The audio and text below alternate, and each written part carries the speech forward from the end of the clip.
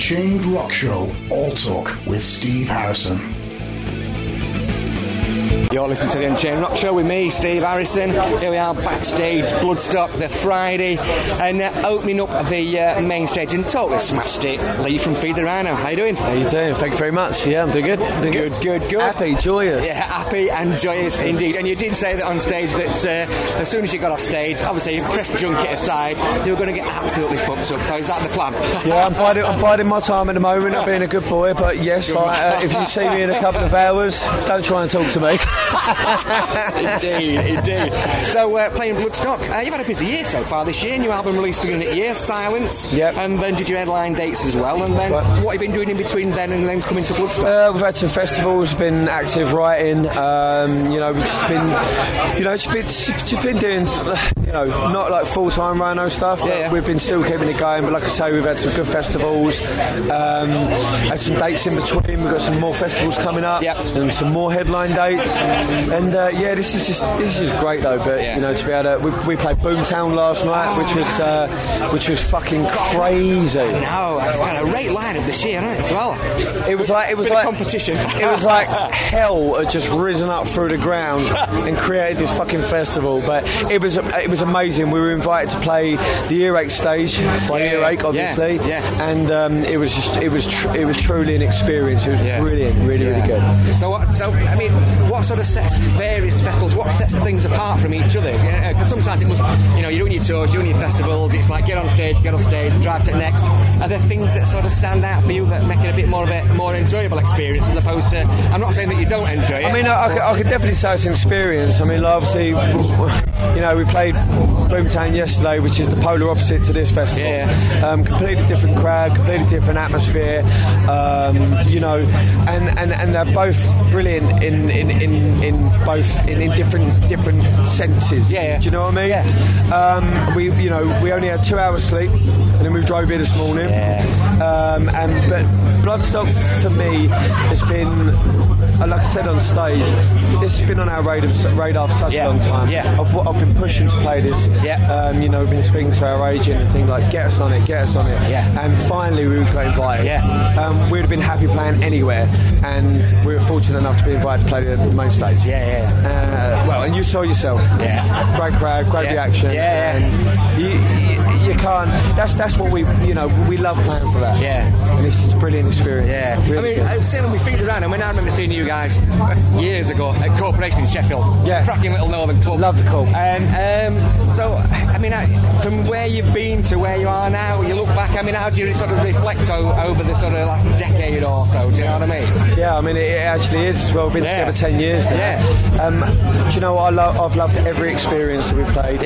Small, big, medium, intermediate. We've toured with some incredible bands. Certainly have, we've been fortunate to be taken out as main support to some incredible bands.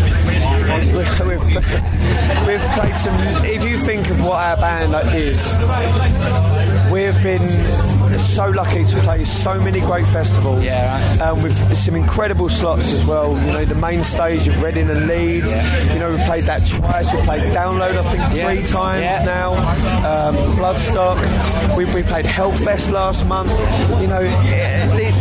These are experiences that you will never ever be able to take away from us. And it doesn't matter where we are. It doesn't matter if we're not this band that climbed to the top and fell back down the ladder or done this and done that. We've never had any expectations in this band.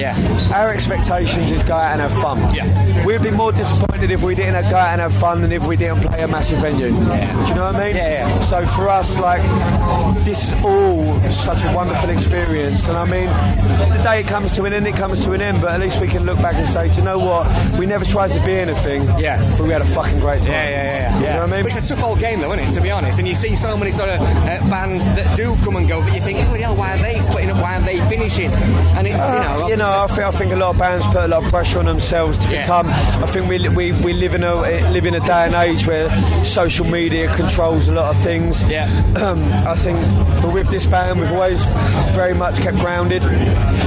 We've never really been into that sort of thing. A lot of the stuff we post is just funny stuff and you know, things like that. Obviously things that we're doing, but like we've never really been that band that have gone, we want to be this, we have to do this, we have to tour with that band, we have to get on that tour, we have to play that venue. Do you know what I mean? And I think that can cause a lot of friction within a band. We're just 5 dudes, best of friends, like family, that have got together 2008 and we said, listen, let's create some fucking crazy music, go out and have some fun. And we did that, and we were lucky enough to be able to put that in front of people. Any sort of people, it doesn't matter.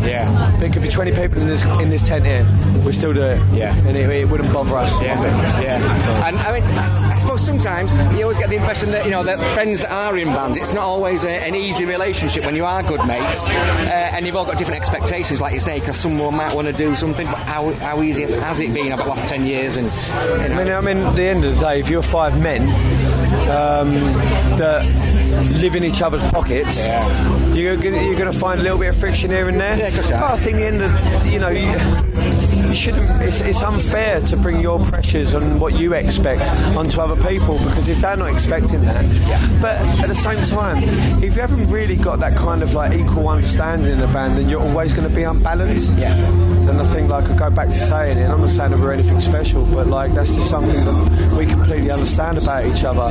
And instead of like sort of creating friction in a band, if someone's got a problem, we put our arm around them and speak about it, and talk about it, and say, well, look, you know what, if it ain't good for you, mate, then we won't play it. You know, or if you can't do it, let's not do it. You know, we're not going to go, oh, you're a fucking arsehole, man, why can't we play that? We all want to play it. People listen to each other, and I think that's definitely the best chemistry that you can have in a band. Otherwise you should create problems. I suppose that helps to the longevity. So, you know, 10 years gone down the line, what about the next 10? Well, I'll be standing here, you'll be interviewing me. I don't know, you know, listen, mate, I honestly don't know where we're going to be in 6 months' time. I mean, we're carrying on, we're writing. I've always said it, if people come out and people want to watch us, if people want to listen to the music, then we'll carry on. And if they don't, well, we were playing down the Duke's Head in a few weeks' time, so you can come and watch us. $10 on door. You know what I mean? Pound a ticket. Too right. Gotta be sure. Well, hopefully not. And as I say, so you know, long may Feed The Rhino be you know, smashing that out like you have done today at Bloodstock. I hope so. I mean, hopefully I'll be starting to get endorsed by Voltoroll pretty soon, so because I'm going to fucking need it. Lee, it's been a pleasure for that chat. Man. Cheers, man. Appreciate it. Thank you, man. Cheers, man. Take it easy. Brilliant. Cheers.